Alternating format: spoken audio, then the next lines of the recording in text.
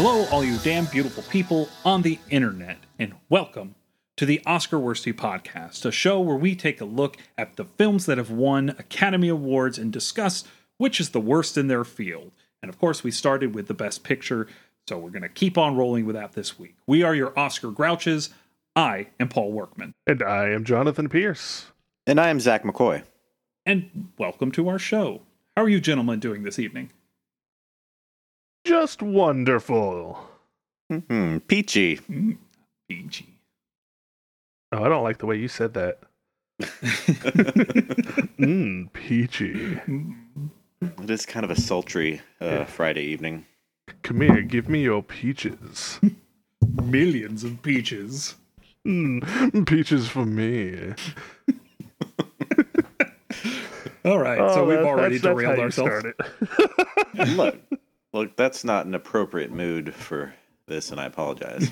I think we're just trying to add some levity to a very serious film. Fucking serious film. So, well, let's talk about this movie. All right. Batman, you want to tell us what movie we are watching this week? We watched All Quiet on the Western Front, which is a movie that shows the German point of view of the Great War and reveals that no matter what side you're on, war is hell. That's absolutely right. Yeah. I think we're going to go ahead with our Oscar breakdown real quick so we can get that out of the way from now on. All right, so just a few things. So we are now in the third Oscars, which covered the years of 1930, 1931. No, 1929, 1930. I've already screwed all this up, so I apologize, everybody. Welcome to the Polly Worsties. Yeah, wow, why do I have so many? Yeah, 1929, 1930. All right, there we go. Got it. I got it all figured out. Proud of you. Thank you. Okay. To be fair, it's confusing because they, 5 years down the road from now, we'll just have 1 year that we have to worry about. So this is the first time this has tripped me up for some reason, and I don't know why, but we're going to keep rolling.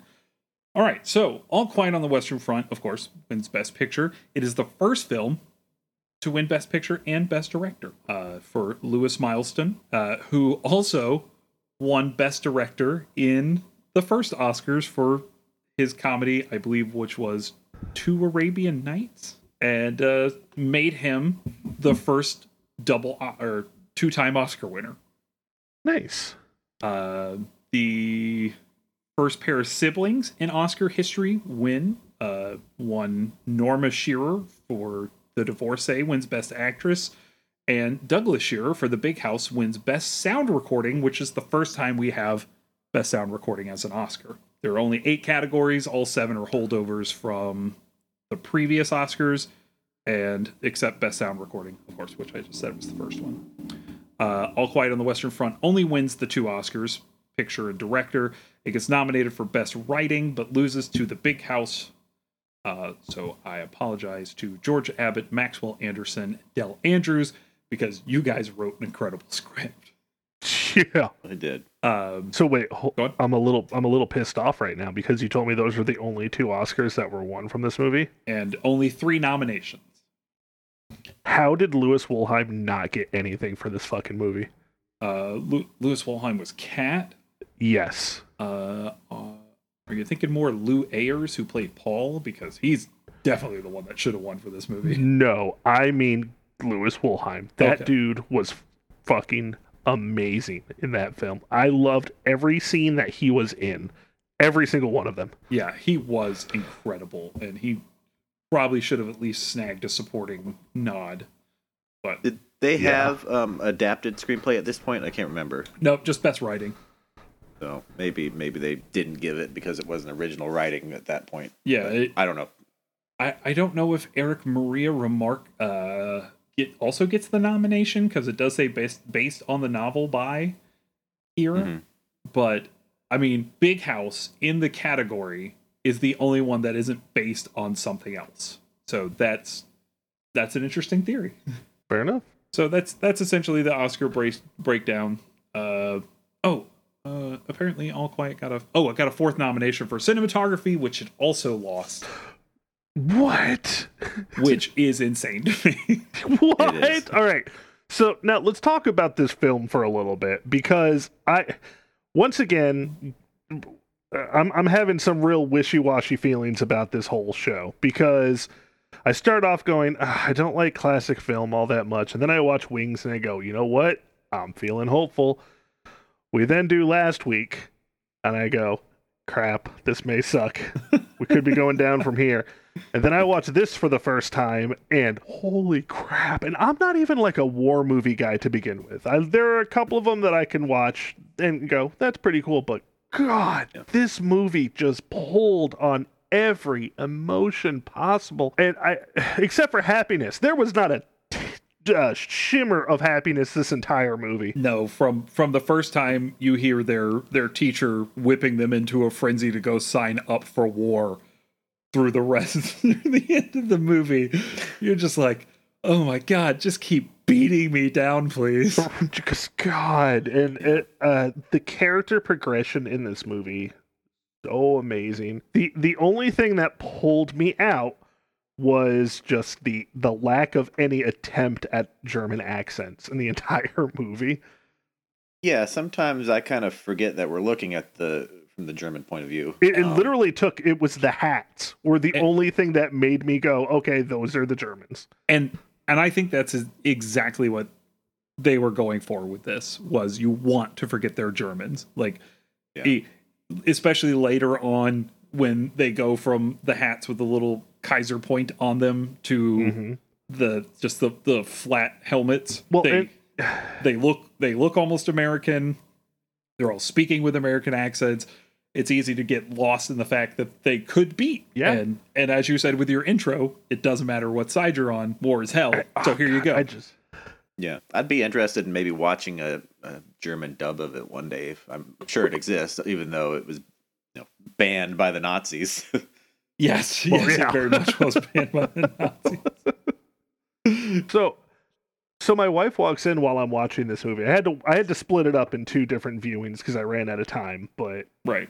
I wanted to get back to this as soon as possible, and I did. And she comes in from school, and she's like, what are you watching? I'm like, All Quiet on the Western Front. And I'm just like, this movie is basically, if this were to come out right now, would be, this is what it's like when kids in the Taliban. It would be their point of view. Like, it's just, this is 11 years off of the Great War. Like, that's when this comes out. This is still fresh in so many people's minds. And how much was he forced to put that kind of, that card in the beginning of the movie? To go, I'm not glorifying these people. I'm showing you what it was like for just about everybody. I don't think he was pressured at all. That with the themes and the feeling of this film, that card feels like it was written into the script. I haven't read this book since I was in like middle school or high school, so I'm curious if that is in the book. I'll have to ask my wife, who is obviously both famously hot and well read. She read this book, and she's really a big fan of the book, and I haven't read it myself, so I need to revisit it too. I read the book after I saw this film. It must have been in high school because, oh man, this is probably my 5th or 6th viewing of this film, and it's one of those films where like I revisit it every now and then because of some reason. Like, I bought the DVD, so I rewatched it. Me and Jonathan watched all the AFI films at one point. Well, you did. I watched all of them. The first he started with me, but I watched all the AFI films at one point, and it was on there, and I was like, okay, so let's rewatch it.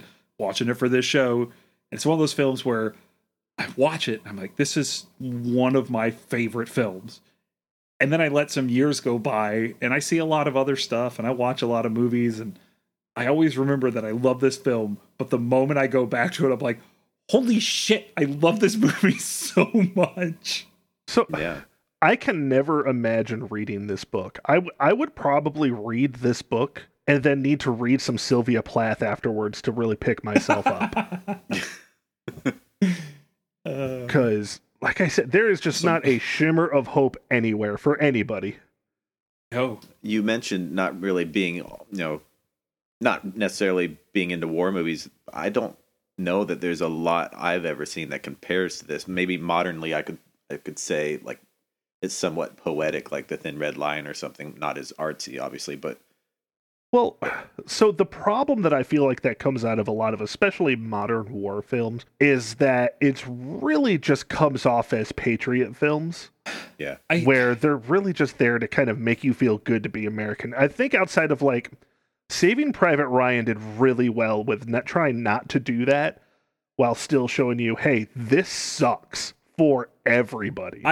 I think essentially Nazis ruined that for everyone because in most wars, in this war, you could say, oh man, it really sucks because there's this side and there's that side, and the people on that side probably don't want to be fighting as much as the people on this side don't want to be fighting, and we're going to kind of commiserate together in the middle. So you end up with things like this, and to a lesser extent, but still the same, Gone with the Wind, which we'll be discussing here in a few weeks. But once Nazis show up on the scene and they're so gross and despicable and do such horrible things that they're just such an easy bad guy. Yeah. Suddenly it's like, okay, well, they're just bad guys. Like we don't have to wax poetic Don't about humanize the Nazis. Yeah. Well, and you see, and that's why I think this movie is really interesting if you look at it after World War II. Because you're really seeing what's kind of leading up to it, the impoverished state of Germany because of World War One. That you're just like, okay, that's why it happened. Still not cool. Still very much not cool. Yeah. But you can see how easily people can be led that way. Or a country could be led that way. And this is happening at a time where the Nazi Party, the National Socialist Party, starts gaining some clout in Germany, and it's only 3 years away from when Hitler becomes chancellor. Yeah. It makes the movie all that more sad because, obviously there's a German author wrote this book, an anti-war book, and it's like, don't do it. It's not worth dying for the motherland. And yet. Yeah. And in the next 10 years, they'll just be right back there. Yep. And Jonathan, you were saying how close this was to the Great War. Mm-hmm. And how close it was. It was so close that most of the extras in this film were German soldiers that had moved to America after the war. God. A lot of things were added into the film because Lewis Milestone was so intent on getting things right. He invited all these men to come be part of the filmmaking, and they would tell him stories, and he would add things like the one soldier grabbing onto the barbed wire and getting exploded to where just his hands were still there. God, dude, I saw that. I'm like, oh my God. Like, once again, being reminded, because you had said this during the Wings episode, that this was a time, I think, before, like, standards were put on when it came to the Hays Code specifically. The Hays Code, yeah. So the Hays Code was in effect in 1930, but was not being pushed as hard as it would be until about 1934. Gotcha. Because this movie, like, I mean, it skimped on nothing. Nothing. There was not a moment. There was like, honestly, it was really funny. The only time I felt like there was a punch being pulled was when you actually watched a punch get pulled earlier in the film, where it was like the weakest punch you've ever seen in your life.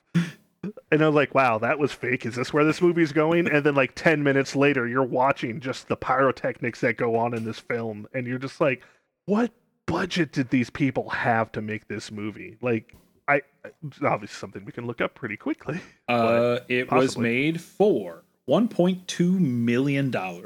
Oh, man. Which, a little less than Wings, but you don't have as many aerial, but just the one aerial. Yeah, you don't have to pay for a bunch of planes that you also wreck But but the amount of like buildings that were destroyed, like there was a couple of scenes I'm like, I remember one point it was while they were trying to take that French town and there was just buildings collapsing due to explosions and things like that. I'm like, God. I'd said this during the Wings episode too, but I feel like with older movies like this and actors that you don't necessarily know by name unless you're really, really into older films like this, there's that sense of realism, almost a documentary-like feel, and looking at it from a modern view, it's like it is a window into that time. I'm sure, movies being made now will be that way in the future, but it's different looking back like that. Yeah. Right. So another thing that I really appreciated about this movie was that the soundtrack was super minimalistic. Yeah, so Milestone said he wanted to skimp on music for this so that he could focus more on the gravity of the situation.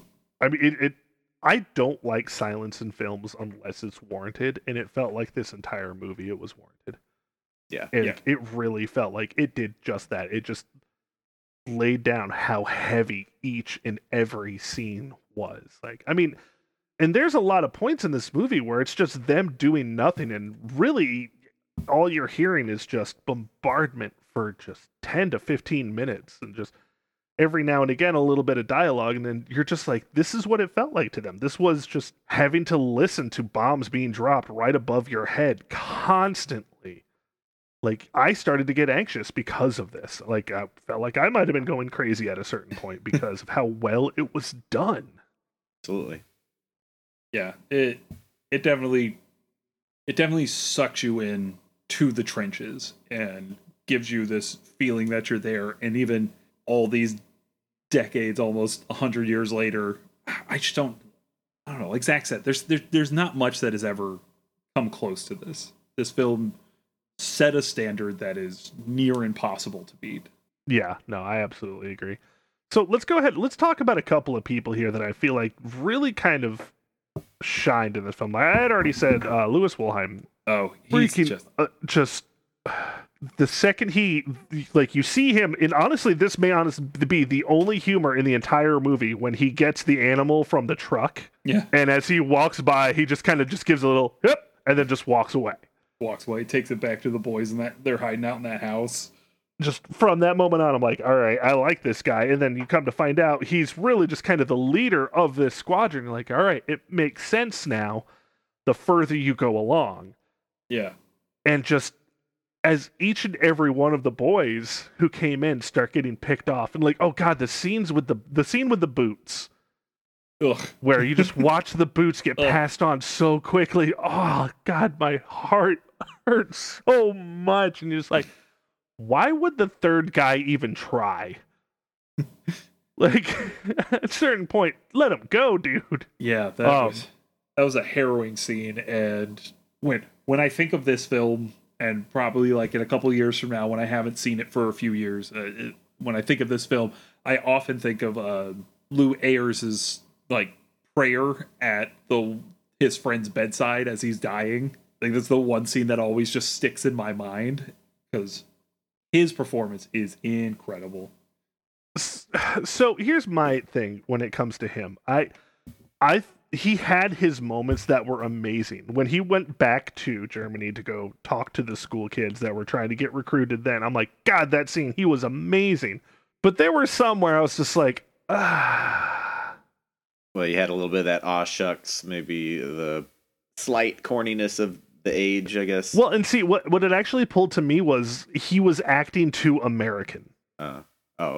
Which kind of pulled away from that immersion. But yeah, that aw shucks kind of stuff were just kind of more American mannerisms and things like that he was using. Now, obviously, that's not really going to be him. That's going to be your script. But it was just the way that he kind of showed himself in that. Like, I can see that. I feel like it washed away, though, as the movie went on, appropriately, perhaps. So that's where I have to give him the most credit, though, was because he showed he acted his character progression so well.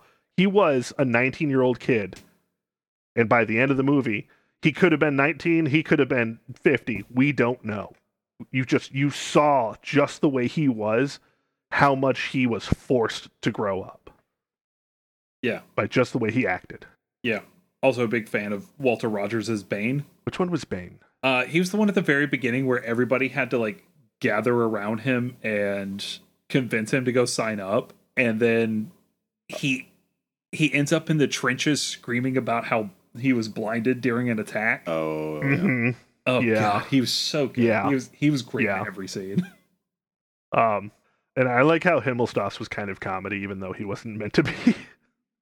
Oh yeah, he was Just it was just like I liked that feeling you got from him. I was actually a little, I don't want to say upset, but I didn't like the route that they went during their boot camp on, you see how your training sergeants are supposed to train them, but you see them kind of beat the crap out of him at the end. It's like, well, no, it's not really how that's supposed to go, but I don't think he was ever too much outside of the whole, I think when they trapped him, he was going out getting drunk and having a good time while these guys were covered in mud.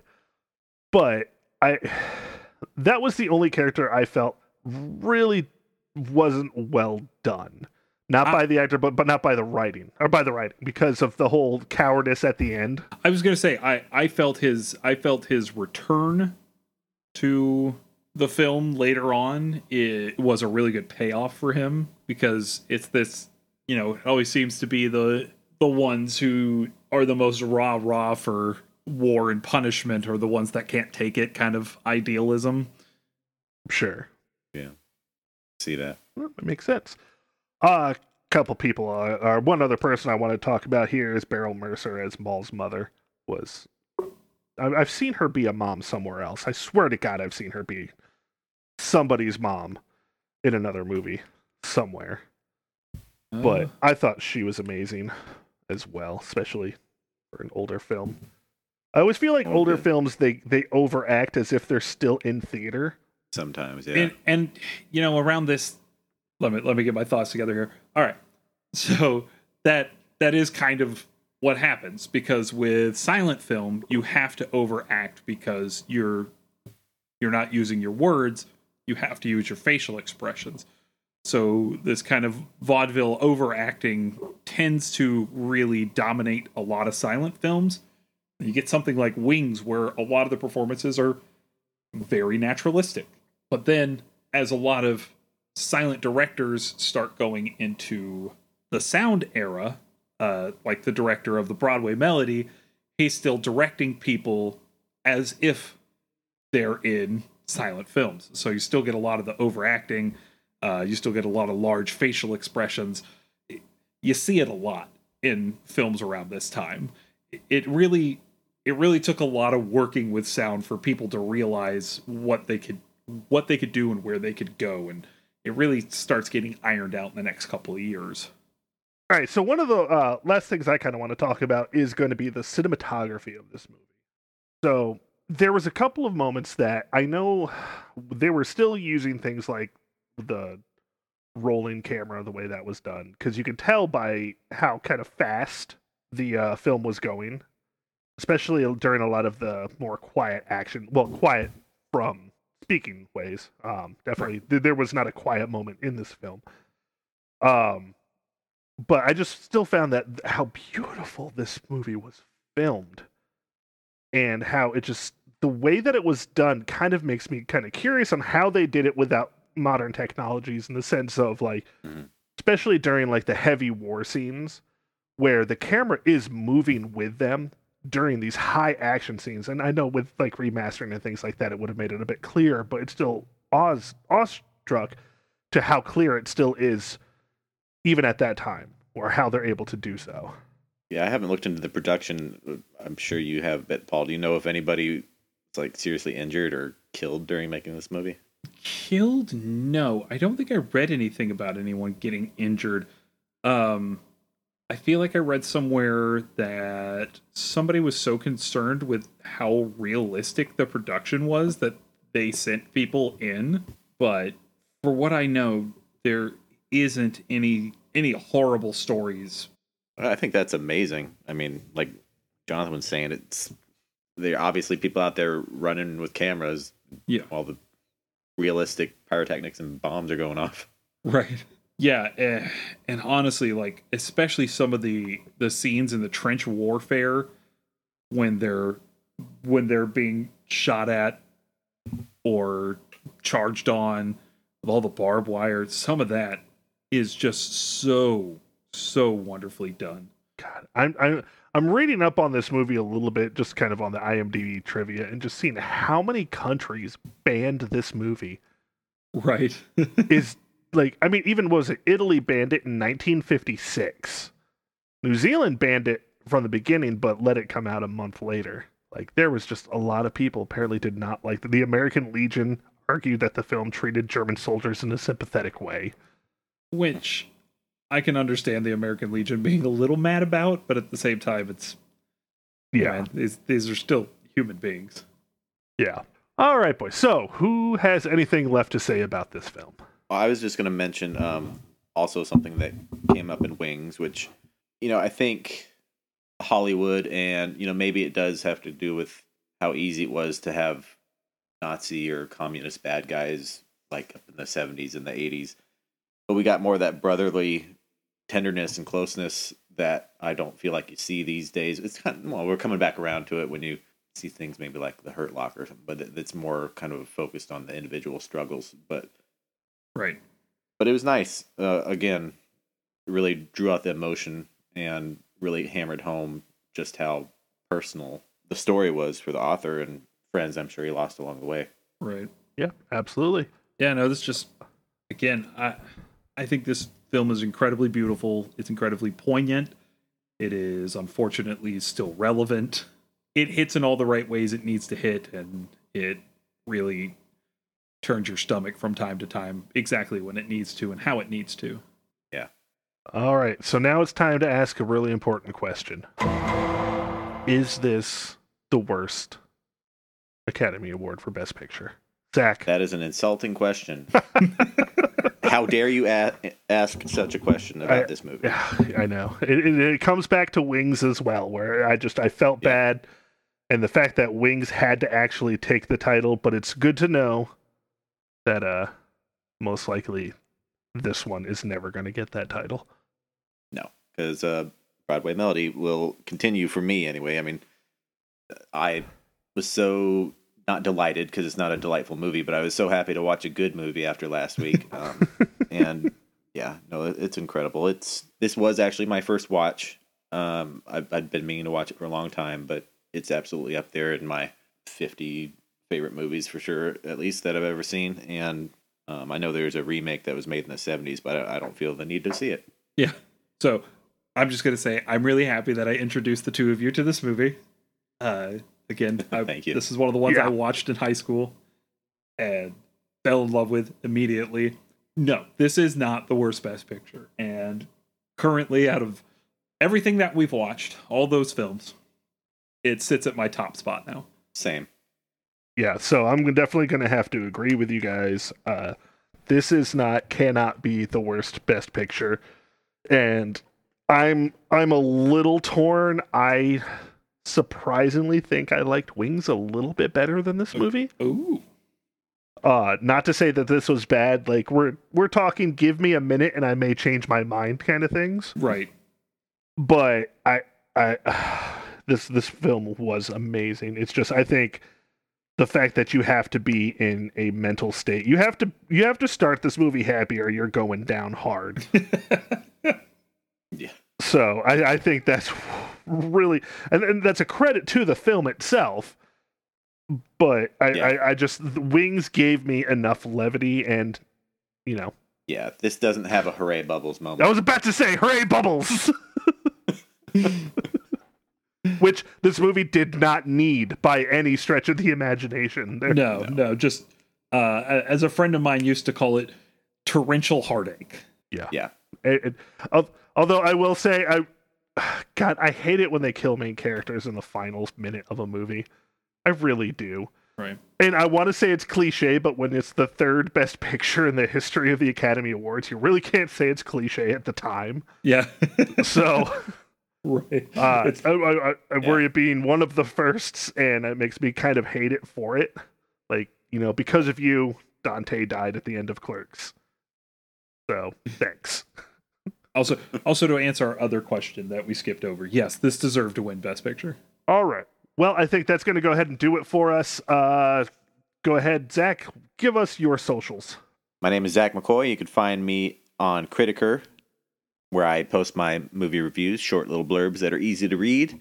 And my username there is Zachmaster with the X, Xakkmaster. And my name is Jonathan Pierce. You can find me on Facebook at Jonathan Pierce. You can find me on Twitter at Altorn_Occam. You can watch me play some video games. And coming up next week, or actually it'll be the day after this comes out, I believe, Paul and I will be watching some bad movies. Yeah. In fact, I believe some Razzies. Yeah, so we decided if we're going to be covering Oscar-winning films on a podcast, if we're going to be doing live streaming, it would be kind of boring to do the exact same thing. So instead, we're going to watch movies that had won and were nominated for Razzies as long as they are included with your Prime subscription. Yes. So Paul especially scoured the entirety of the Razzies, and we came out with some choice movies. Ooh, while we're here, Some beauties. while we're here, Hold on. let's go ahead and spin to find out what our first movie is. Ooh, I'm excited. All right. So if you listen to this on Wednesday, the following Wednesday, whatever day it's supposed to drop, following Thursday, you can listen to us watch. To make a spin sound, or you need a drum roll? It does. I think it makes a spin sound. I might have to turn it up though. Yep. Hold on.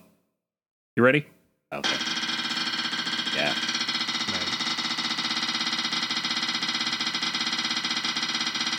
I went for the long spin. Yeah, you did. All right. Are we ready?